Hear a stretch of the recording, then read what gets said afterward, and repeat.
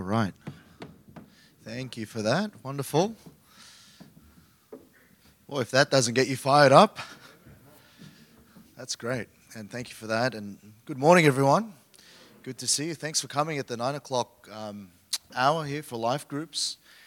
And we're going to have just a bit of a different time here this morning. We're going to have a time of discussion. And so I'm going to ask Pastor Mansour, Pastor Gus, if you could come join me here this morning. We've had a great couple of days, haven't we, church? Just been wonderful to be challenged in God's Word again about missions. And if you haven't had the chance to join us this week already, it's just been good to be reminded about the need for missions, not just in a general sense, but particularly why it's important to keep that mission zeal within our own borders. That and just and then go through that this morning, and then if we have time later in the session, if there's any questions, then happy to take those as well, just relating to the topic. But it's been good to also just catch up with my two dear friends here.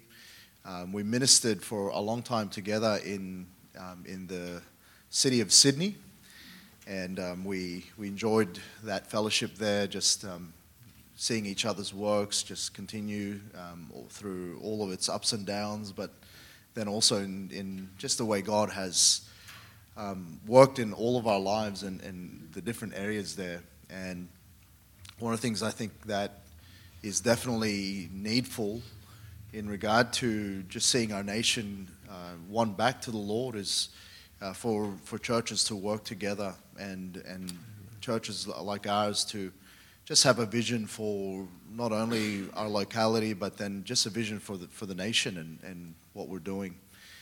And so before we get too much into it, I'm just going to ask these men to just share a little bit of their testimony in the way they got into ministry and we're all different in the way God has brought us to the place we're at now. And I think it'd just be good for the church to get to know them a little bit more that way. And so, who'd like to start, Pastor Mansour? I'd just volunteer you. So. Thank you. And good morning to you all.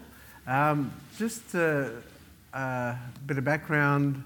I was born in Lebanon, Beirut, and came to Australia in 1977. I was 9 years old, and I got saved at that age in the church that I am in right now. So I came, it was just being planted by Pastor Hester. He was an American missionary that went to Lebanon, and because of the Civil War left and came to Australia to minister to the Lebanese. And so I believe I'm a product of missions, somebody who left and came and reached us with the gospel. And it was God's providential care in moving us out of Lebanon to come to Australia, because this is where I believe we heard the gospel and the whole family got saved. And so this was God's hand and just miraculously delivering us out of that civil war, coming to this country, a great country of Australia, and getting saved at a young age and seeing our family come to know the Lord. And so, having a desire to serve, it was very difficult back in those days. Churches were quite small. I was instructed to go to university, get a degree, get some kind of career path to fund myself and just serve the Lord in that capacity. So I went down that journey, down the business route, became a chartered accountant, had my own practice, worked for large firms, then had my own business, and just serving the Lord along the way. But, some people come into the ministry through different means. One, you get a calling, you're in a meeting and you feel God called you into the ministry.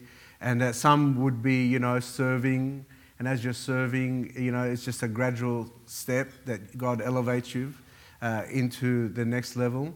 And for some like me, it was kind of thrust upon me in a way that we went through a very difficult time as a church about 7 years ago.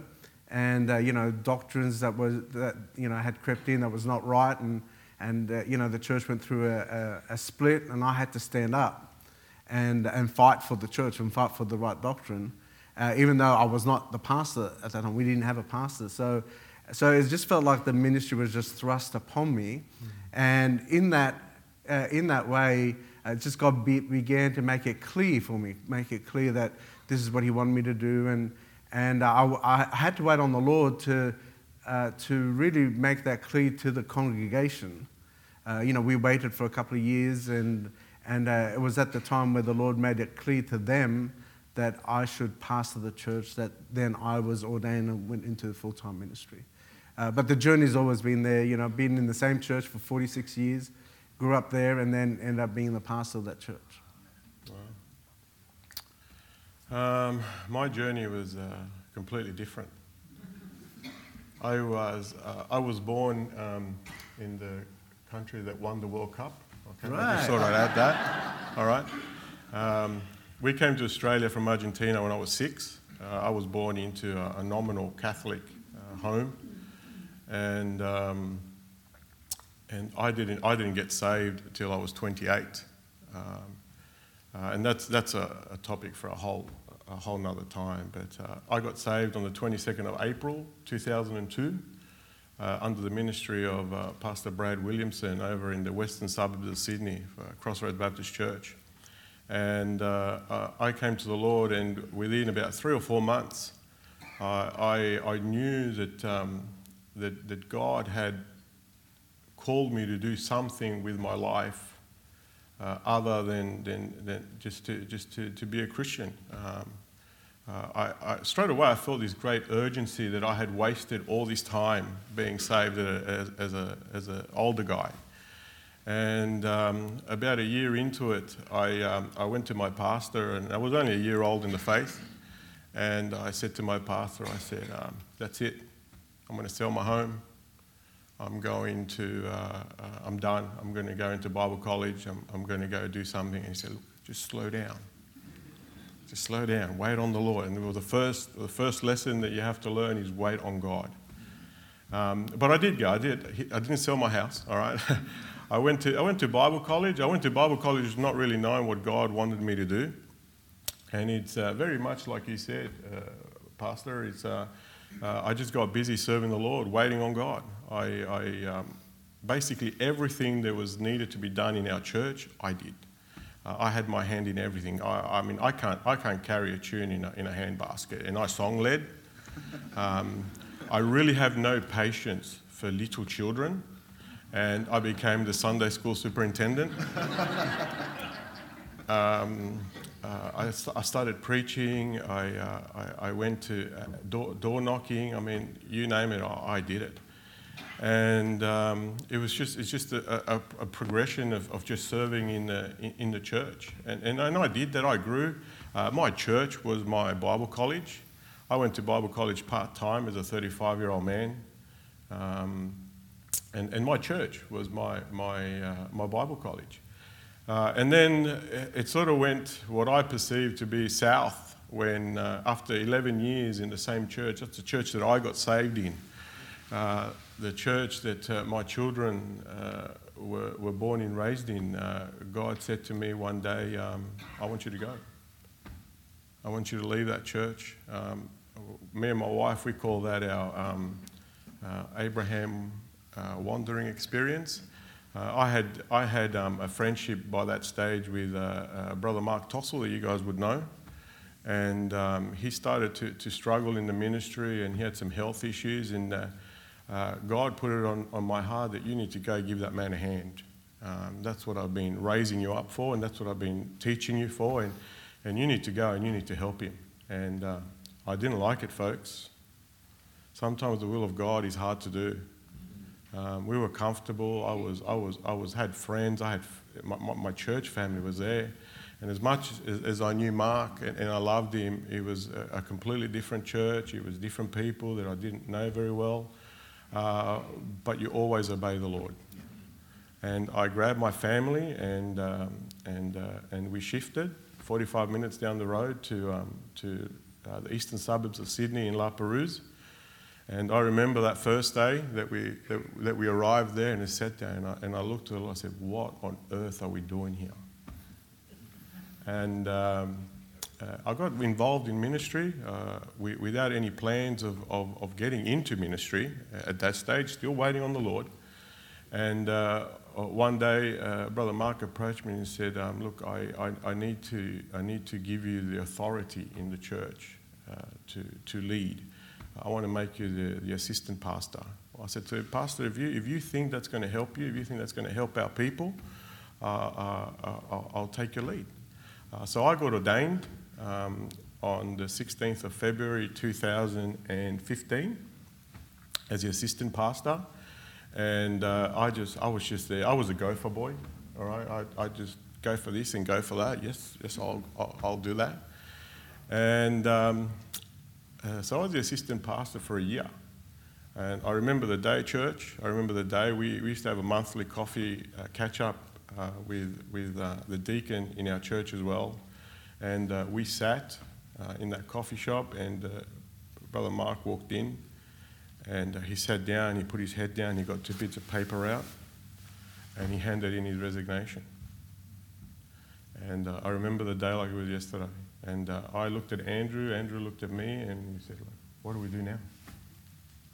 And that was it. And straight away, a deacon looked at me and goes, "How about you?" I said, "Brother, it's off the Lord." And for 7 months, folks, we didn't have a pastor.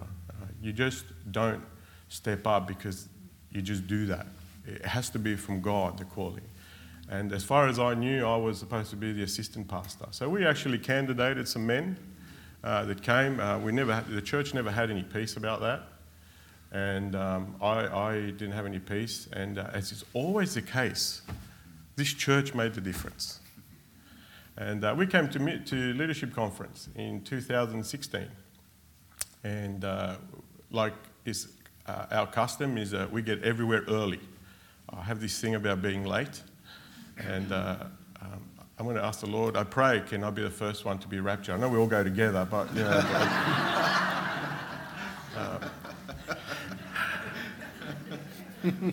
And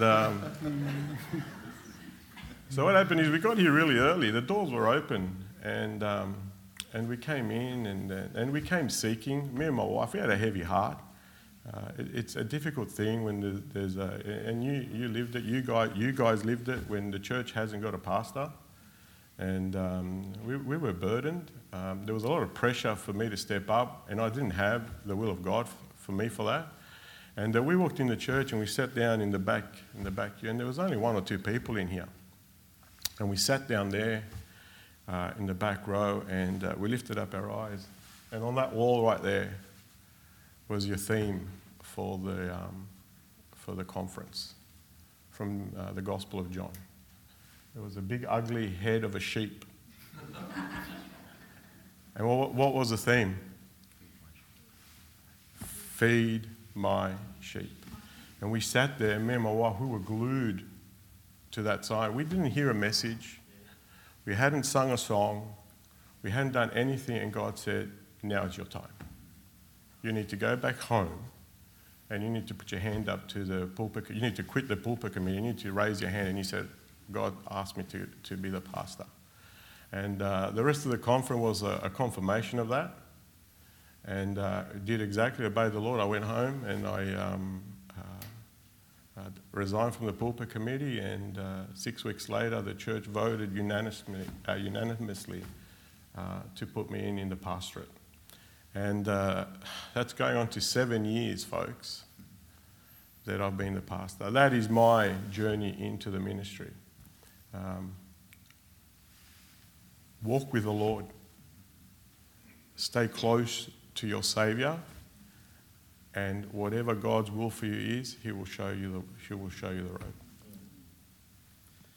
And that's the key. Everyone here, we've all got a different calling. Everyone's got a different will of God for each one of us, and I think that's the key. You know, you hear these men and sort of the journey to where we're at now, and we're all different, and that's going to be really the pattern for everyone. But the common thing there is just following God.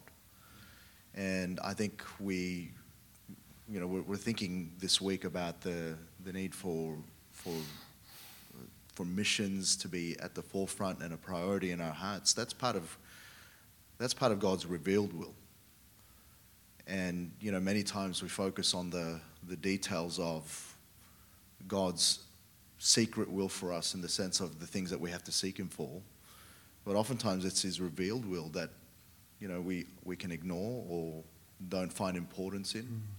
But it's actually in the revealed will that we're going to find much of the secrets that God will bring in time to come. And my observation of my two friends here, as I've observed that, both from as a young person who just was part of the church, part of different conferences, different meetings, and bumping into them through ministry, is I've just seen a closeness with the Lord. And when the time came, it was, for me as an outside observer, it was very evident that God was going to place them in those roles. And I remember both ordinations, but also just the journey a little bit, just as your friends, just observing all of that. And it was really evident. It was just to me an affirmation of what God was already revealing in others' lives as well. So really, when you think about it, we've been involved in a bit of the history of especially in the independent Baptist movement here in Australia, just seeing it through its different cycles and seasons. And we live in a time in our nation where there's a great need for the gospel and a great need for Christians to stand up and be known and declare that, like the choir, the group sang this morning, that Jesus saves. And I think we all agree this morning that our society is where it's at. The reason why it's there is there perhaps has been a bit of a taking our foot off the pedal in regard to just living the Christian life. And I wanted to ask these men, and just in their observation over the course of just their time, as Aussies, but also their time as Christians, whether you see Christianity and where do you see church right now, as far as Australia is concerned? What's your observations of where it's at currently? You want me to go? Okay. I think the Christianity as a whole, if you look at the last census, I think it was declared that only 40% of Australians now identify with any form of Christianity. I think from looking at our country, secularism is quite dominant. Yeah. It's in our schools, it's in our universities, it's in the workplace, and it's coming into churches as well. And the more affluent of a society we become, the less of our awareness and need of God is. Yeah. So Christianity today has become a little bit more of a consumer Christianity. I spoke about that last night, where we begin to pick and choose what we want. We're no longer wholeheartedly loving the Lord with all our heart, with all our mind, with all our soul, with everything that we have. We've become people of choice. And really the state of the nation is because Christians have not done what they should be doing. If you really look at our history, we started off as a Christian nation. But once you begin to lose and give up ground that our forefathers had, you don't get to win it back. Have you noticed that? And today we've got many Christians who make decisions and give up ground that God had given us, and we just give it away freely. And so we get on this decline, and there's less impact, less positioning or impacting that is necessary. And it all starts with each one of us making that decision, and how we position our homes, how we position our children. It all starts there at the grassroots. Sometimes we blame the church, we blame, they haven't got a good program, or they haven't got, they're not looking after my kids. But really, if you read the scriptures, fathers, you teach your children. And sometimes I think we've given over some responsibilities to others what we should have been fulfilling, we've given that over to someone else. And in doing that, we've really weakened our positions. And we get generation that comes, every generation comes with new ideas, every generation comes and we haven't held the ground that we once fought for. And when you become so complacent, then you're going to have a decline. And I think you and I spoke about that survey that was done about 10 years ago. We had something like 200 independent Baptist churches. I mean, when you go to America, folks, there's an independent Baptist on every corner. Like, they've got something like 16,000 churches, all right? And in Australia, we had 200. And as of the last count, we were down to 140 something, 145 or 47. Yeah, so the survey that Pastor Mansell was referring to was one that Robert Bax did. That was probably the most comprehensive one that we've done ever. But I remember filling that out, receiving that in Sydney and filling that out. And honestly, just a little curious as to what the result would be. And I think we found that there was 195 independent Baptist churches at that point. This was 2012, so just a little over 10 years ago this was published. And just from the raw numbers point of view, that's 195. At that point we had 23 million in our population. And you look at that, and that's really not enough as far as just gospel preaching churches. And then recently we did a quick follow-up of some of those findings, and what we found is we've gone from 195 churches to about 147. And so within 10 years, there's been a lot of closures, and obviously that's concerning. And our population has grown to 26 million in the time. And you're looking at that and you're going, we're not even catching up with population growth, let alone what we had in 2012. So there's a trending towards what was already mentioned, that decline, and I think there's some other factors associated to that. What's your observation, Pastor Gus? I think that we, as Christians, have forgotten a fundamental premise of what Christianity is about. It's not about us, folks. We're living a Christianity in the modern era that is centered on me. It's centered on my family. It's centered on what my children need, on what works for me, and that just doesn't work. We've lost our way, and we need to get back, I believe, to the fundamentals of our faith. That it's me having a relationship with God and obeying what He says and living a life that's honouring and pleasing to Him. And that I'm going to walk with God, and I'm going to have my relationship with God, and at the end of the day, my needs and my desires and my wants are second to what God needs. We've lost our first love. And what happens is when we lose our first love, God is gracious and God is merciful, but He sort of lets us go. And what we do, we start to see that we're ministering and we're having churches that do some good things, but without the power of God. And again, we do the right things, folks. We come to church and we go evangelism and we do all these things, and there's very little fruit. And as time progresses, as time goes on, and the fruit is scarce, churches struggle. People leave, they go looking for another church that's got more programs and more things, and preachers get tired and get burnt out by trying even harder. And I believe that's what we're seeing, the decline. I had a family that walked into our church, and Dad carried his King James Bible under his arm, and he wore a tie, he looked sharp. And they walked into our church and said, we only just moved into the area, and we're looking for a Bible preaching church. Someone just preaches the Bible. I said, well, brother, it looks like you came to the right place. As far as I know, we preach the scriptures here. And the second question was, what's your kids' programs like? The way our church is, folks, we have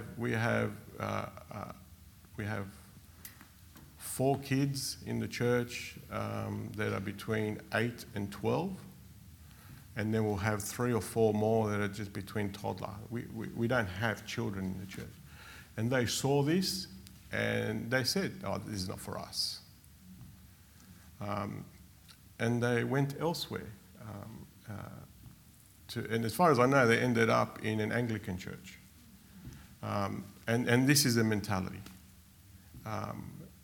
I hate to say it, but we're falling for this seeker-sensitive church type mentality, and if we continue down that path, we're going to struggle. That's where I see fundamental Christianity's at. We've just fallen out of love with what's important.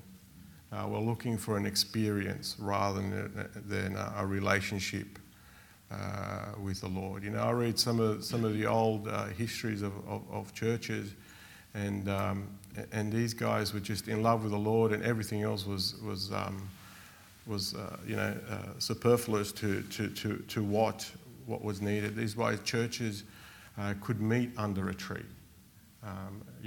Churches thrived under persecution because the Lord was the preeminent thing.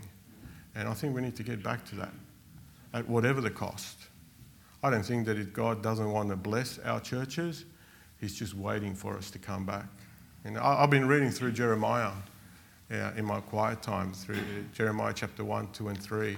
And if you read that, and you would just see the same thing. Israel was about to get judged. God was bringing King Nebuchadnezzar to judge them. And in the first 3 chapters of Jeremiah, he said, Jeremiah, you go and you tell them that they need to come back to me. It's not about the circumstance, it's about me.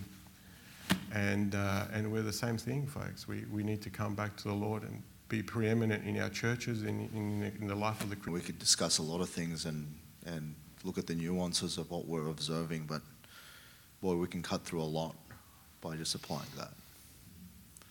And we can cut through all of it.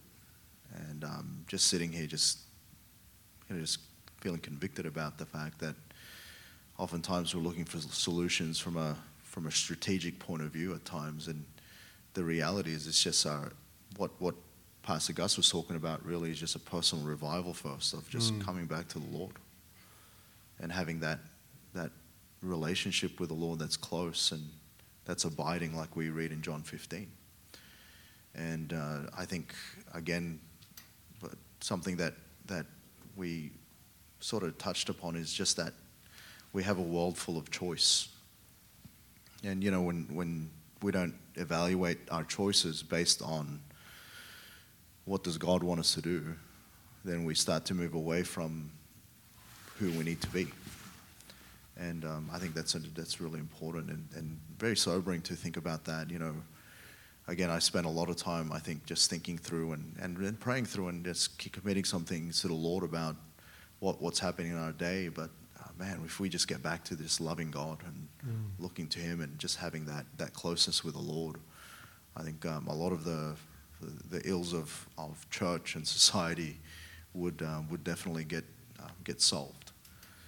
Anything else there, Pastor Vance? I just wanted to just read a portion. We certainly know we're living in the Laodicean age, and if you look at how the Lord assessed that age and assessed that church, He said, "I know thy works." So Revelation chapter 3, verse 15. "I know thy works, that thou art neither cold nor hot. I would thou wert cold or hot." I think many of us are we're just happy. We're just cruising along, right? Life is good. We're just cruising along. And so the Lord says, "So then because thou art lukewarm and neither cold nor hot, I will spew thee out of my mouth, because thou sayest, I am rich." Listen to what He says. "I am rich and increased with goods and have need of nothing, and knowest not that thou art wretched and miserable and poor and blind and naked. I counsel thee to buy of me gold tried in the fire, that thou mayest be rich, and white raiment, that thou mayest be clothed, and that the shame of thy nakedness do not appear, and anoint thine eyes with eye salve, that thou mayest see. I think what we don't see ourselves the way God sees us. We think we're okay, right? We're just okay. We've done our religious duty. We're in church. We haven't fallen out of church. You know, we bring our kids. Life is just right. But God is not asking us about just a performance. There has to be a genuine heart again. We need to look to Him, to be dependent on Him, to love Him again, as Pastor Gus said. And honestly, when you love the Lord with all your heart, He has everything. You know what I'm saying? Like, people get a little bit, you know, like, don't ask me about money. And we get a little bit, even as churches, we're a little bit shy about asking people to give, because at the moment, people think, oh, churches, all they want is my money. But reality is, if God has a hold of your heart, He has your money, He has your house, He has your car, He has your children, He has your whole life. And we've got to go back to giving ourselves completely over to the Lord, and stop compartmentalizing our Sunday Christianity from the rest of the week. Amen. We've got to stop that. Like, if we're really going to make any advancement in our faith and seeing people saved, it's got to be real. That's why I say, keep it real. Keep it real. Like, don't be a Christian on Sunday and then Monday through to Saturday, you're doing your own thing. Like, it's got to be real. It's got to be genuine. And I think if we go back to that and loving the Lord and understanding that just because we have everything, we're not spiritual. People think that because I am rich, God must be blessing me and God is happy with me. But that might not be the real reason why you've been prospered. Never link prosperity with the blessing. Right? As far as I know through the scripture, the blessing always comes with obedience. That's right. And that's true riches from the Lord, is when we walk in obedience. And so I think we need a stirring again. I really believe I don't believe it's all far gone. Right? I don't believe we should quit. We shouldn't just hang the towel and say, oh, it's all gone, don't worry about it. Like, you know, forget. I think, you know, if 12 men and who walked with Jesus were able to turn the world upside down. Just think about that. How did they do that? How did they do that? Well, number one, they were filled with the Holy Spirit. Right? Yeah. How many of us, when we say filled, we've been given the Holy Spirit upon salvation. We're sealed with that spirit of promise. But when we say filled, that is being dependent and led by the Spirit of God. I wonder how many of us wake up every morning and say, Lord, would you lead me by the power of your Spirit? Control me today. Control my thinking, control my heart, control my mouth, control where I go. May I be led by you. I wonder how many of us are really led by the Spirit, number one. Number two, I wonder how many of us have given ourselves completely over to the Lord in saying, God, have your good pleasure in me today. Because sometimes what we do is we're doing our own pleasure, aren't we? I like doing this. I'm going to eat that. I'm going to visit that. I'm going to go there. I'm going to do everything, which is to our own pleasure. I wonder how many times we've focused and said, God, would you have your good pleasure? Allow me to do your good pleasure. And if you think about those men, and their main focus in life was to tell people that Jesus rose from the grave. And He is the Messiah. He's the one who can save you. I mean, that's what they dedicated their life to. And I'm not saying that we all need to go quit our jobs and become evangelists, but we all can be evangelists while we are doing our jobs. Really, that's what it is. It's really taking on what the Lord has done in us. You know, people you say, well, I can't debate, I don't know the Bible really well. What if they ask me a curly question? That's not what you're supposed to be doing. Your job is not to debate.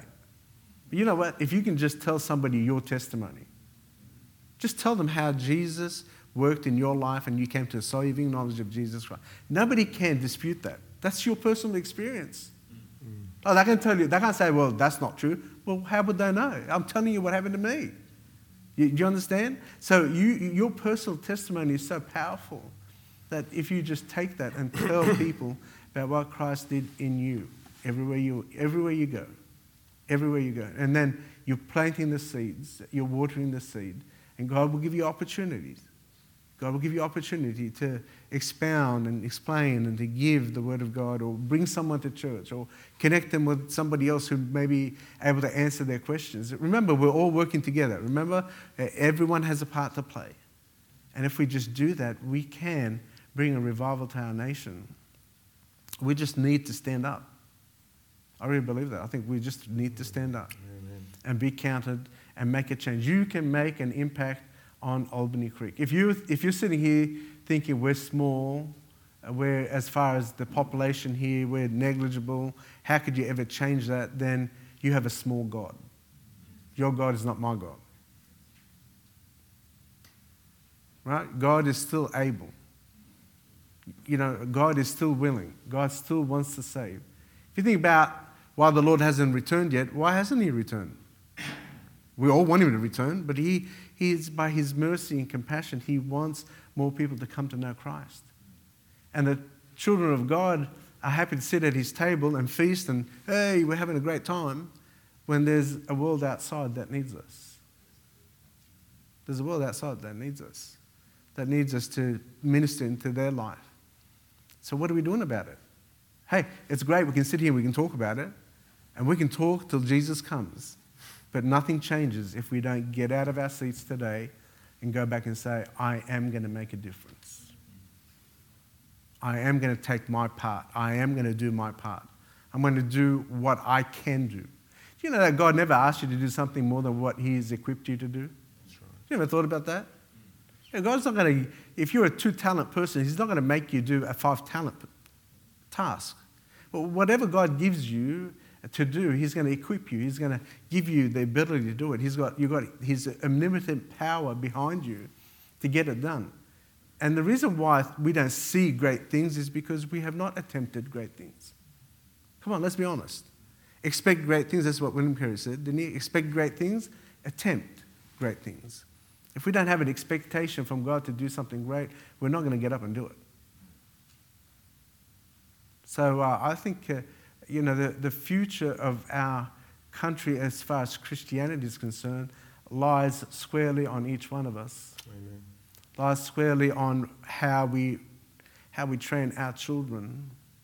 We have today a mentality that you're doing great if you've got a good job. You're doing great because you've bought your first home. This thing about you've got to have your own home, this is the Australian dream.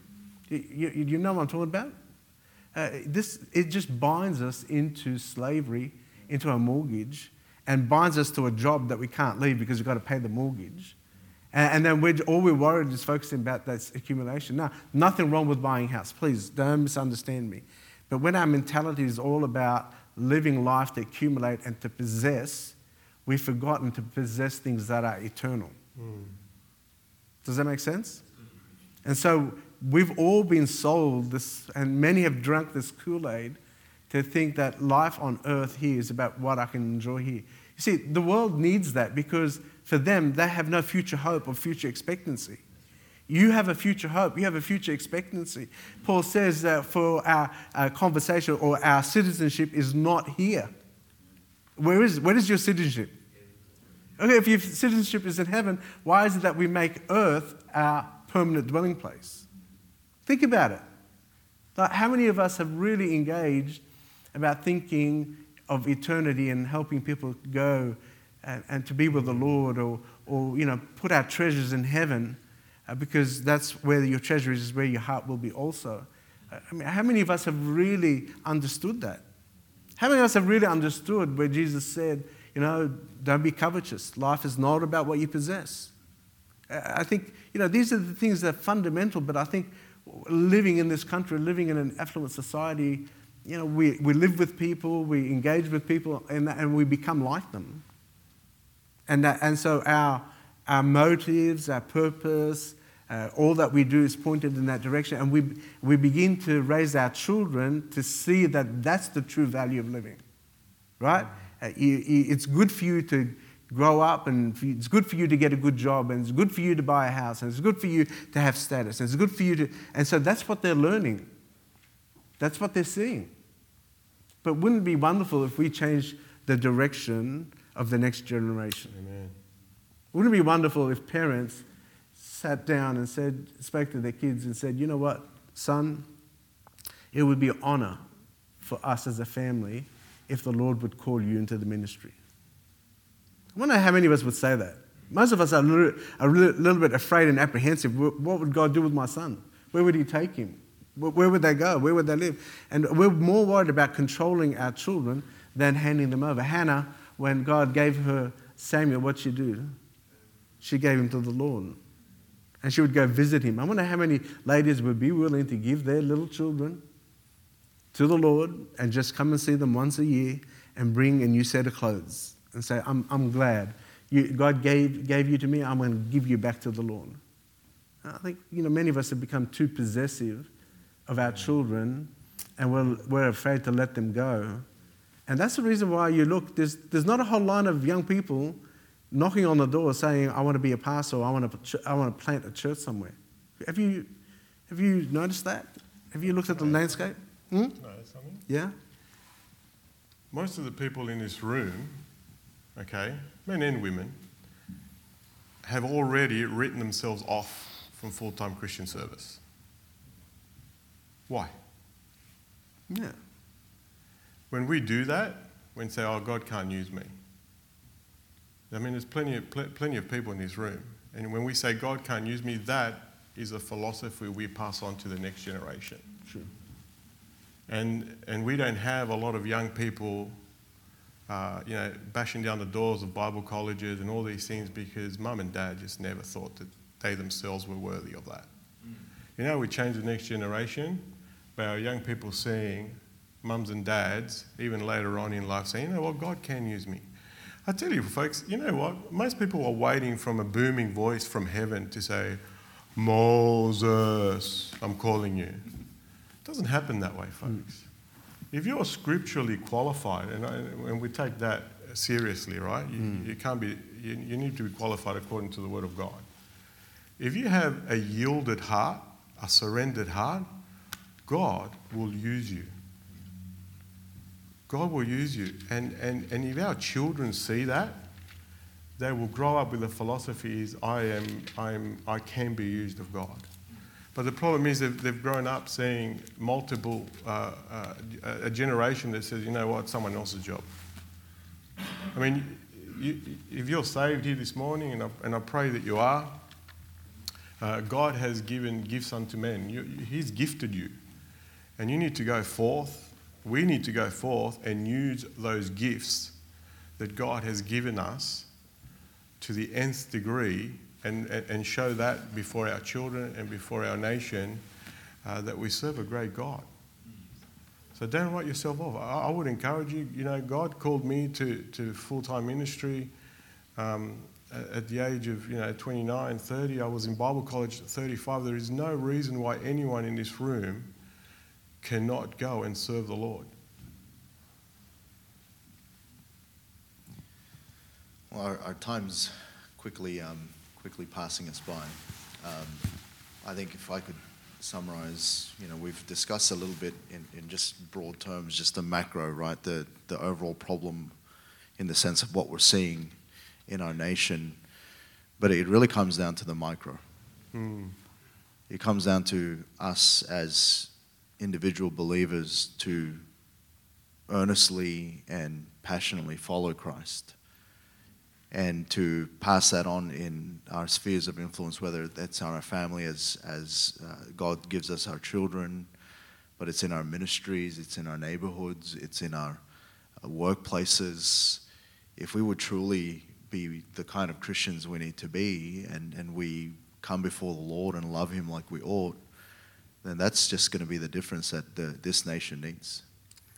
And I think then beyond our borders as well, because remember the Great Commission is both, right? And in Jerusalem, in Judea, Samaria, and to the uttermost part.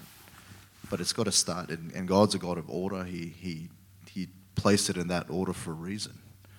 And so God's mindset is always just start with the micro, because the micro will affect the macro of things.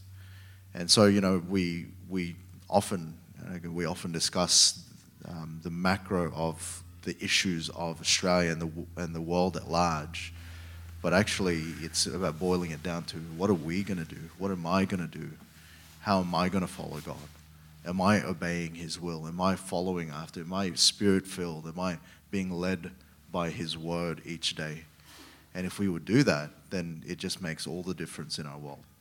And I think the beauty of that is each and every one of us can do that. Right?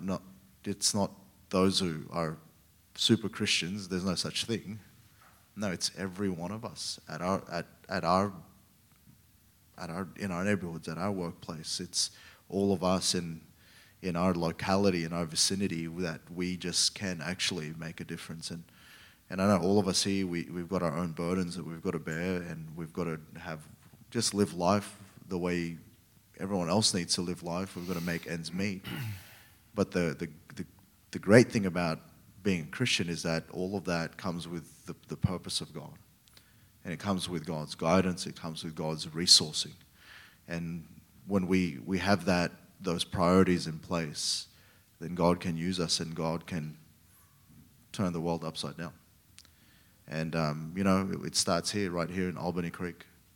It starts there over in Phillip Bay and over in Regent's Park and all over the place as we try to encourage one another in the work. Let's just be faithful in our place and just as individuals walk with God like we should. All right, it's morning tea. Let's pray, and then we'll be dismissed. Thanks for tuning in, and you've listened well. We're going to enjoy our fellowship now, and then be back 10:30. So let's pray for the day, pray for the food, and then we'll see you at 10:30. Father, we love you. We thank you, dear Lord, for just the good, Lord, just good discussion this morning. And Lord, so often we can focus on the overall problems and issues, and we can look at our world and look at our nation and be grieved and concerned and even be frustrated with it. And yet, Lord, all of us here, we have, Lord, what it takes through you, Lord, to actually start to make the change. And that, Lord, has to start with a change in our hearts, Lord, to want to follow you wholeheartedly and love you like we should. And Father, Lord, that then from that, it'll affect our homes, it'll affect our neighborhoods, our communities, our workplaces, our educational institutions, Lord, and then the next generation. And Lord, as you tarry your coming, Lord, we look to your Lord, your soon return. But Lord, in this space of grace, help us to do our bit, Lord, in our generation to, Lord, to win others to you, to lead others to a saving knowledge of the Lord, and then, Lord, that we might rejoice in, Lord, in your day to come. And Lord, we are thankful for this day. We pray that you continue to bless with your presence through the day. And then, Lord, just as we gather for fellowship, I pray that you bless the food and bless the fellowship. May our conversations be honoring to you. And we pray that as we gather again at 10:30, that you'd be, again, Lord, just work in our hearts, that you'd edify us, dear God, in your word. And so we thank you, Lord. We thank you for our church. Thank you for our friends here. We pray for their churches and their families, dear God, in their respective places, that you would just be with them as well. And Lord, we love you. We thank you in Jesus' most precious, holy, wonderful name. Amen. All right, you're dismissed. Thank you.